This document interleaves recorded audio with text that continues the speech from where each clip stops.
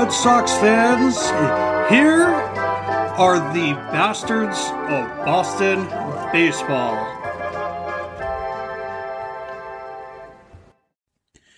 Hello, everyone. Thank you for joining us for this bonus segment of the Bastards of Boston Baseball. Tonight, we're going to be going over our biggest surprises so far of 2021 across MLB. And before I do that, I just want to let y'all know, as of today, we are the number 39 ranked podcast in MLB. That's the highest we've ever been rated. And I never imagined we would ever get this high, but we are. And I'm wondering how much higher can we go? And all of these other podcasts that we're beating now, a lot of them are backed by Barstool Sports, John Boy Media, NBC Sports, and we're beating a lot of them. And they're all backed by all of those blogs and media networks I just mentioned. We're not backed by any blog, any media network. We're backed by you guys. And only you guys. And we're 39th. So thank you for that. For anyone who's rated and reviewed us on Apple Podcasts, that's a big part of it, because when you do that, it makes us a lot more visible across that platform. So again, thank you very much. I am not alone tonight. I am not going to be talking to myself for the whole 25 minutes. Job Goddard is here with us. So ready to get into it, Job? Yeah, I'm stoked to get into it. As the listeners don't know this yet, but I won't be on this week's breakdown because I'm going to Vegas. So this gets my little baseball take in for the week. I'm pretty stoked. Yeah, absolutely. I've never been to Vegas. I've been to Foxwoods in Connecticut. You must have been there once or twice. Or I have. You're not missing out on too much. Foxwoods does a good job. Yeah. I'm a big Texas Hold'em guy. And I like the craps tables. You lose a lot of money fast playing those, but yeah. But anyway, so why don't we start off, since we're a Red Sox podcast? We're going to be getting MLB wide here in a second. But what's your biggest Red Sox surprise so far? My biggest Red Sox surprise is a guy that you were super high on coming into the season. That's Christian Arroyo. I didn't think that he really had a spot on this roster.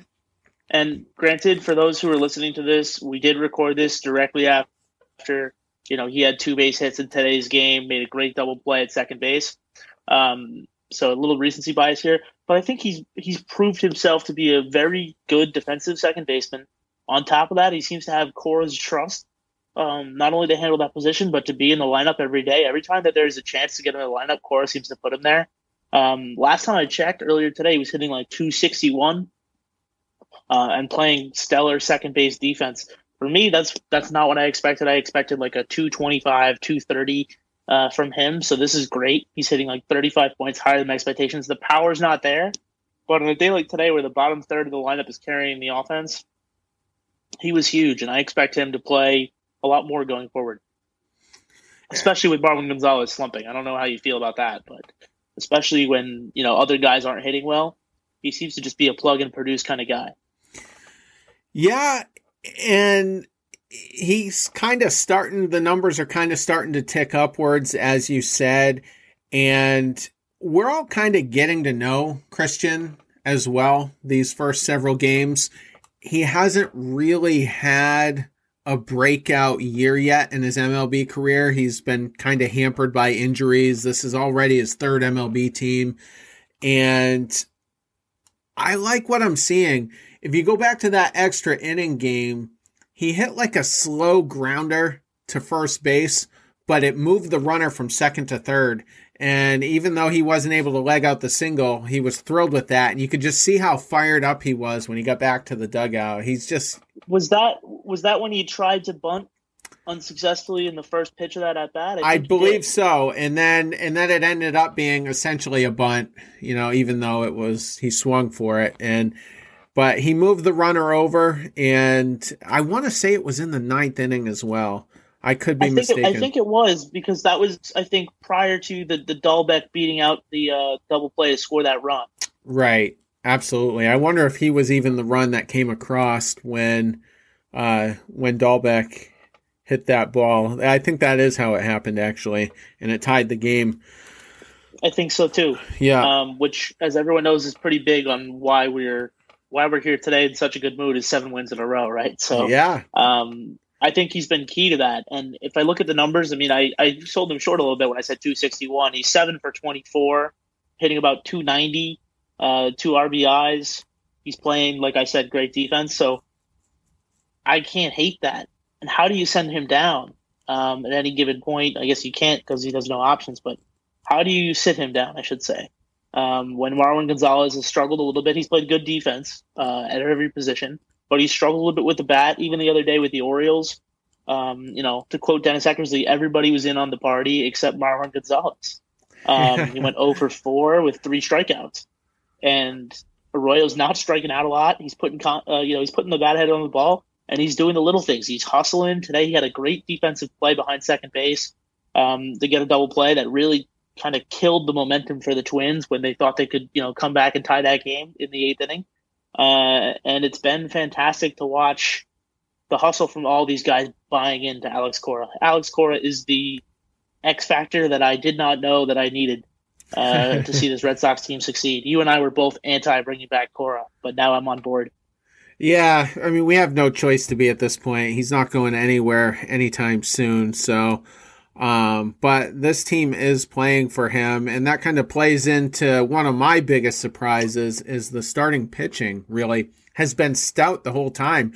Really, the only bad start so far was that one Garrett Richards start. Everybody's been solid since then, and he had a much better second start.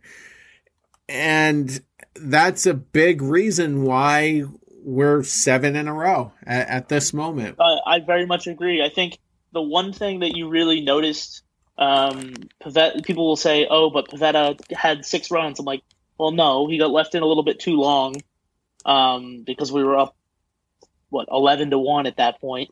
And he gave up a garbage time home run, which made his line look a little bit worse. But he was fantastic as far as expectations go, and so were a bunch of other guys. So the pitching's been great. And today, I don't know if you noticed this, Terry, but I was watching the broadcast when Perez came out, and the first thing Cora did is put up 5 fingers and tell Perez all the things that he liked about his pitching performance today, which I know you were listening on the radio. I listened to Joe Castiglione for the first half of it. He clearly didn't have the best stuff. I mean, he gave up 2 walks, hit by pitch, gave up 2 runs in the first inning, but he was gritty, and you could see Cora walk him through exactly what he did right, what he did wrong, and they give him a big bear hug.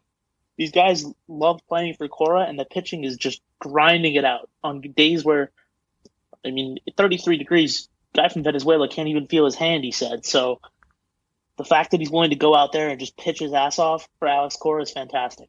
I love it.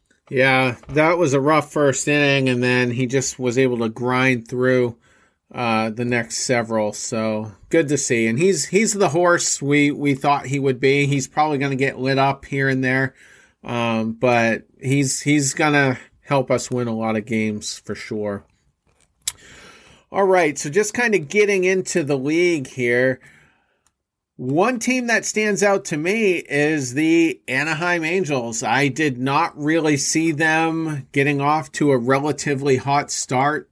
Pitching was a question mark, and in Joe Maddon's second year, looks like a pretty competitive team, and they've got some fire. Yeah, you look at the lineup on paper, and you think, okay, this team's going to be good, with Trout and Ohtani and Rendon, all of whom can play. And then you look at the rotation, you think, okay, they need some more here. They're not a great team. But Joe Maddon, in true Joe Maddon fashion, is pulling the best out of his team. And so far, they're making it competitive. I feel like when I talk about the Angels, we should have Charlie Smith on this show, because he's the only one of us that picked the Angels to be competitive this year. But just watching them play, they're playing with confidence. They're playing with energy. And they're picking each other up. On days where their pitching is not good, they're putting up 8, 9, 10 runs. And on days where their pitching is good, the bats are kind of silent. They can win games both ways, so it's exciting to watch. And I hope Trout finally gets to the playoffs. I hope this is the year. Well, the rest of the AL West, I know we're going to talk about it, looks a little bit weak. Trout is hitting 400 right now. No shock. His on-base percentage is .543, so he's getting on base over half the time. Shohei Ohtani hitting .341. He's made one start so far, unless he's starting tonight. I didn't check. But a very solid 4 2/3 outing. And Anthony Rendon is his typical self. He's on the DL right now, but is only expected to be on there the minimum amount of time. So no real concerns there, but this is definitely a team that can hit. And one thing I want to say about Trout, before you move off of hitting, I saw a stat today that Trout in his last 162 games, so I understand no one plays a full 162 in the season, he's got 57 home runs. So if you think about that for a second, right, that is never before been seen from a right-handed bat that I can think of. And he's the face of the game. If he can carry this team and get a little bit of help, just a little bit of help, I think there's a chance that he takes his team to the playoffs. Well, hopefully you're starting to get the sense that he's sick of not playing in October, and not quite the Nolan Arenado, like get me the hell out of here type talk, but he's putting pressure on the front office and he wants to win. So hopefully this is the year. And if they can get Dylan Bundy and Alex Cobb, two kind of retread guys pitching, fairly well, and then Shohei lives up to what seems like an impossible hype, but who knows, then this is going to be a very fun team to watch. Getting through the division, though, I picked Oakland to win it, and then they went 0 for their first 6, and I thought, what a brilliant pick that was. And then they lost Trevor Rosenthal for, it looks like it's going to be at least 2 or 3 months. And but they have turned it around. They've won 5 out of their last 6. They're 5-7. So maybe they'll make it a little interesting. But Bob Melvin usually has that team pretty competitive. I think Oakland is always competitive. They always get the best out of their guys, A through Z, and that predates Bob Melvin. That goes all the way back to Billy Beane being the general manager there. The one thing I love about Oakland is that all of these guys who are there, they are not there on a big contract. They always seem to have this underdog, chip on their shoulder mentality, or they're in the Matt Chapman situation. They're working for that next big deal. So I think everybody is just energized. They can definitely go on a run. And they got Mitchie Two Bags too, Mitch Moreland. So a nice, hard not to root for him. Nice veteran presence on that team. Another team that's interesting, I had them as a wild card team. The Houston Astros are off to a decent start. Yuli Gurriel hitting .417. That'll obviously come down to earth. They're getting good starting pitching out of Christian Javier, who I'm not overly familiar with. He has an ERA just over 2. And I really like the vibe of the Astros. Through all the scandals and the manager changes and Springer leaving, they're not really missing a beat. And a lot of you guys picked the Astros to win the division, and I can see the Astros going to the World Series, quite frankly. Well, I think this whole team is playing the way that they played prior to the 2017 World Series, which is to say, with confidence. They know they can do things that the rest of us are kind of doubting. The whole world is on this, middle fingers up to the Astros scenario. They're getting fake trash cans thrown on the field. Real trash cans are thrown on the field in some places, and they're getting booed out of their own stadium by opposing fans.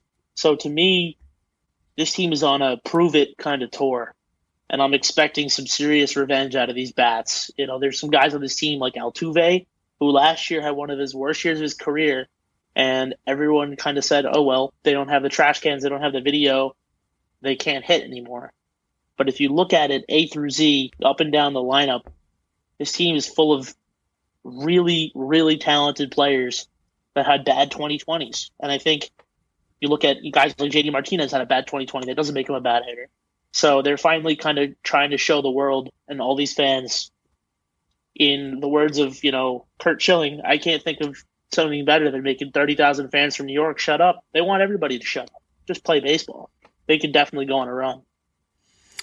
Absolutely, and everybody you would expect to be hitting well is. Altuve's off to a good start. Correa's off to a good start. Yordan Alvarez is hitting moonshots.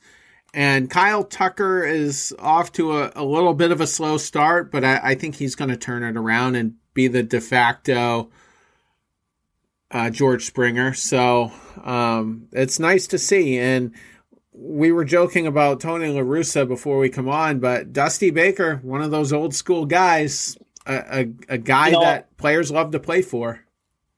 I agree with you. I've met Dusty Baker a couple of times. I've been fortunate enough to do that. He's a hard-nosed guy who takes no nonsense. And he's going to keep his guys focused all season long, whether they have a good day or a bad day. He's not going to let them get too high or too low on winning streaks or losing streaks, no matter what the fans are saying. And he'll take the brunt of the criticism for the team and let them just perform, which is going to put them in a great position to win. And on top of that, I think the one thing that no one's really talking about, the reason they're not talking about it is because the other stadium that's really at full capacity is in Arlington, and the Rangers are terrible, is having fans in the stands. I think it makes a huge difference to the players to have support in the stands. And Houston is one of the two cities that's going to have full attendance all season and absolutely support their guys to the hilt. If you're an Astros fan who's still showing up to games right now, you don't care about trash cans. And I think it's important that to those players that they get that applause. Absolutely. And different stadiums have different capacity restrictions, and Fenway is actually on the lower end. They can only have second lowest in baseball. 4,500 people. So who's the lowest? 12%. Do you know? Nationals are at 10%. Oh, okay. I noticed in Washington D.C. The Cubs seem to have a lot in attendance, I noticed, so they must be. As do Colorado. I think there's a lot of places that are starting to kind of up their attendance. Minnesota, I know, had 10,000 fans for yesterday's game slated, so there's a lot of fans in a lot of cities, but nothing quite beats a full stadium in any event, right? So yeah, I hope at some point, we'll be able to get out to Fenway for a full stadium this summer. Hopefully. Just today, I guess they're going to halt the Johnson & Johnson vaccine, so, that could put a damper on it, but hopefully not. Moving on, Blake Snell, one of the big gets for the San Diego Padres, not off to a great start, and then today just lasts 2/3 of one inning. Didn't even get out of the first inning. They had to pull him. Gave up 3 runs. The bases were loaded. Got to be a little disappointing for Padres fans. I think Padres fans have had a rough go of it here over the last 10 days, even with their record being 7-3. You lose Tatis Jr. for a couple of weeks. It's easy to get a damper on things. And your new workhorse in Snell comes out and pitches an absolute dud today to the worst team in baseball, in the Pittsburgh Pirates. They're not a good team. They don't have a good offense at all.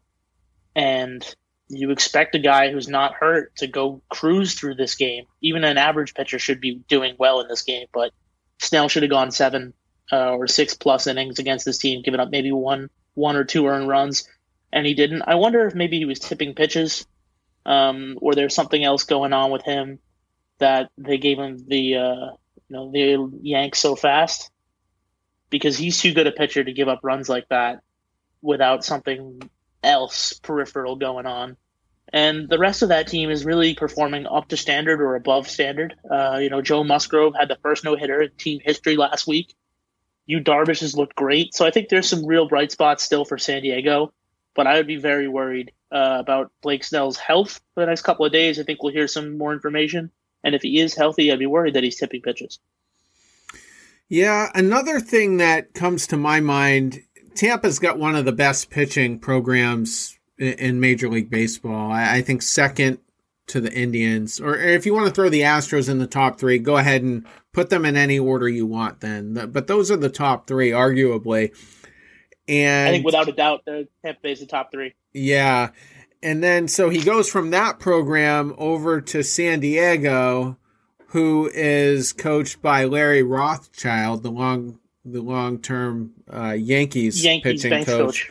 And I thought maybe that was he seems like an outdated type of guy to still be in the game in a big team, that's, arguably going to be a World Series contender.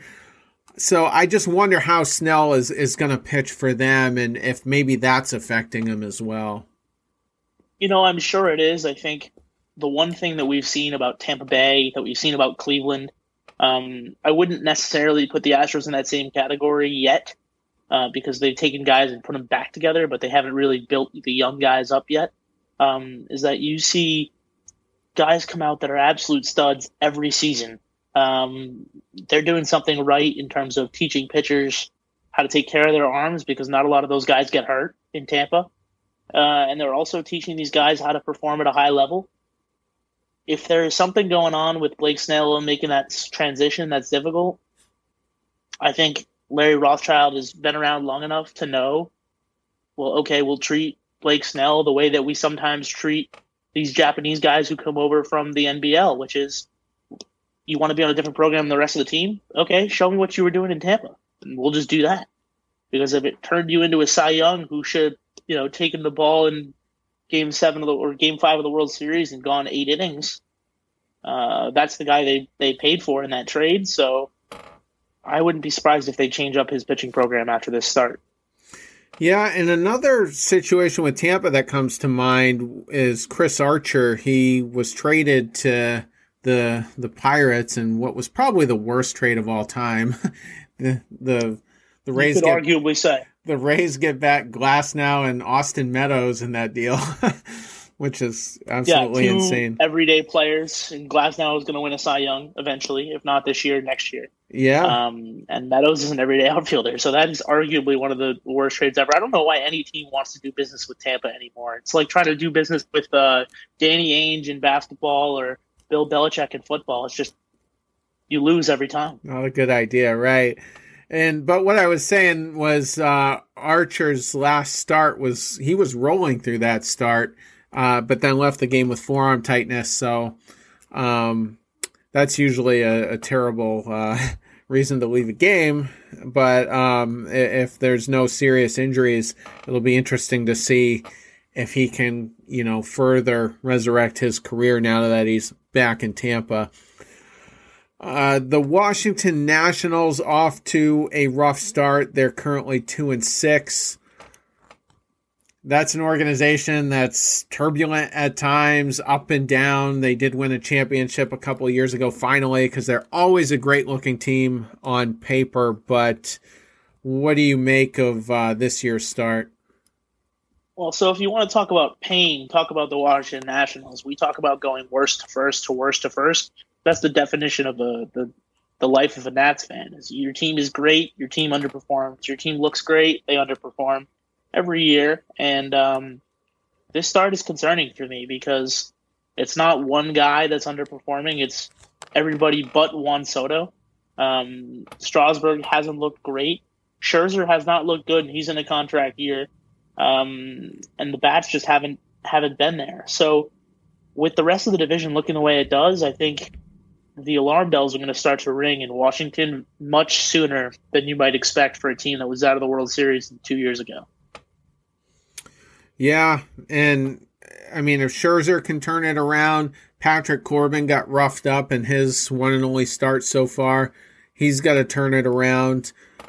Strasburg has always kind of worried me for health reasons. I was really shocked they added 7 more years to his deal after the World Series. But yeah, I trust that the hitting will come around, but the pitching's going to have to, especially in that division right now. I mean, Yeah, I think, there's studs throughout that division. You look at guys like Acuna, like Bryce Harper. Even in Miami, they're putting together a great young team. If you don't have the pitching that you expect from Scherzer, which is to say, if you don't get 6+ innings every fifth day, you're in real trouble. And if it's Scherzer and Strasburg and Corbin all underperforming, you're going to lose a lot of games because even if you have a great offense, there's some great pitching in that division too. Yeah, absolutely. And Alcantara, the Marlins pitcher, number 1 in the NL right now, has been tearing it up. Yeah, with Jake DeGrom right there. You could make a solid case right now, even based on how any of them started. You could make a solid case that any one of those teams can win 90 games. You can't do that in any division. So absolutely, and you can't do it anywhere else except, people say, oh, the Dodgers and the Padres and everybody else, or the AL East has a bunch of good teams. No, the National League East is wide open. Anybody can win that division. The Marlins are going to get better. They need Sixto Sanchez back in a couple of weeks, and they're going to take a big leap forward. The Nationals expect Strasburg to be better. They expect Scherzer to be Scherzer. They could easily win 90 games. We've seen already the Braves kind of starting to pick it up a little bit, offensively and defensively, with great pitching. And they're going to get some help with their star from last season, Soroka, coming back. And then Philly is a Dave Dombrowski team, so if they're in the hunt, they're gonna go shopping at the deadline, and they could easily win 90 games and win the division. Well, the Phillies got a 2-year window before they're going to be in complete purgatory for 8 years. So, which is great because Aaron Nola's contract is up in 2023. Okay, perfect. Hopefully he's not dumb enough to take an extension with them. And then finally, has there been any bad umpiring this year? Well, you ask Alex Bohm. I think he would tell you no, and then ask the Braves, and they would tell you yes. That call at home plate the other night in that Sunday night baseball game was terrible. Bohm, for anybody who didn't see it, tagged up on a fly ball to Ozuna in left field, and quote-unquote beat the throw home, but he clearly didn't touch home plate. It was called safe on the field. The call was reviewed. By every angle, he was out. But the call on the field stood. So, yeah, there's been some bad umpiring, and replays are taking way longer than they should, Terry. So if we're going to have replay in the sport and not have just human error, we got to do a better job at implementing it. Theo Epstein and the whole crew that's in charge of doing it in Major League Baseball needs to be better. Yeah, and that play, I mean, it couldn't have been on like the worst stage possible. It's ESPN Sunday Night Baseball. The whole country is watching it, not just two small regions. It's the only game on. Yeah. Right? It's the only game on at 8 p.m. on a Sunday night. There's every other game finished like 2 hours before that. So people are just watching Sunday Night Baseball. And two good teams. And it comes down to umpiring. It's almost like Angel Hernandez was behind the plate, and he wasn't.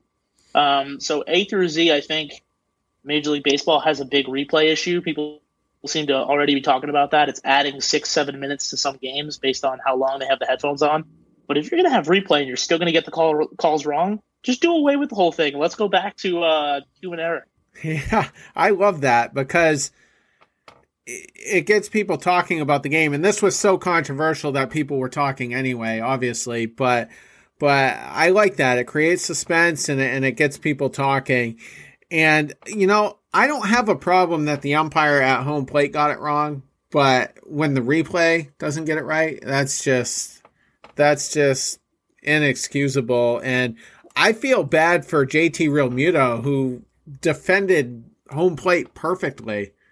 Boom, he made a perfect play. Yeah, blocked the plate. Boom, bounced right off of him. It's almost like he was just a statue right there, and Bohm wasn't going to get through, and couldn't have played it more perfectly. And the other crazy thing, and I think, or go ahead. Go ahead, Terry.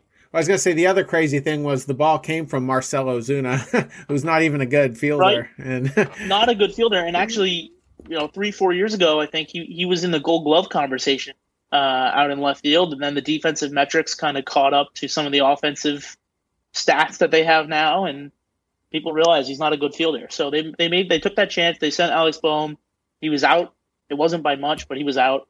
And they made a big mistake at home plate. They made an even bigger mistake in New York, letting the whole world watch that and then making the call wrong, I think is unfortunate.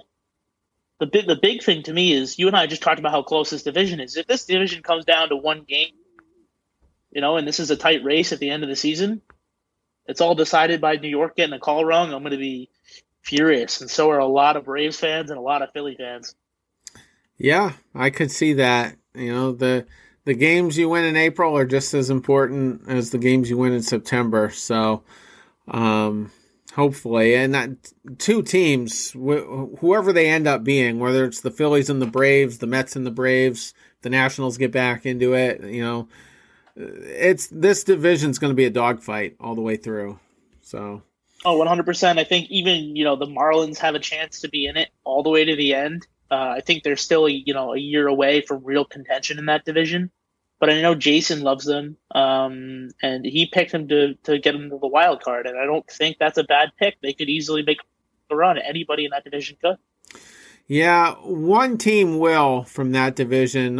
I'm fairly certain, and then the Padres or the Dodgers will get it from the NL West. So,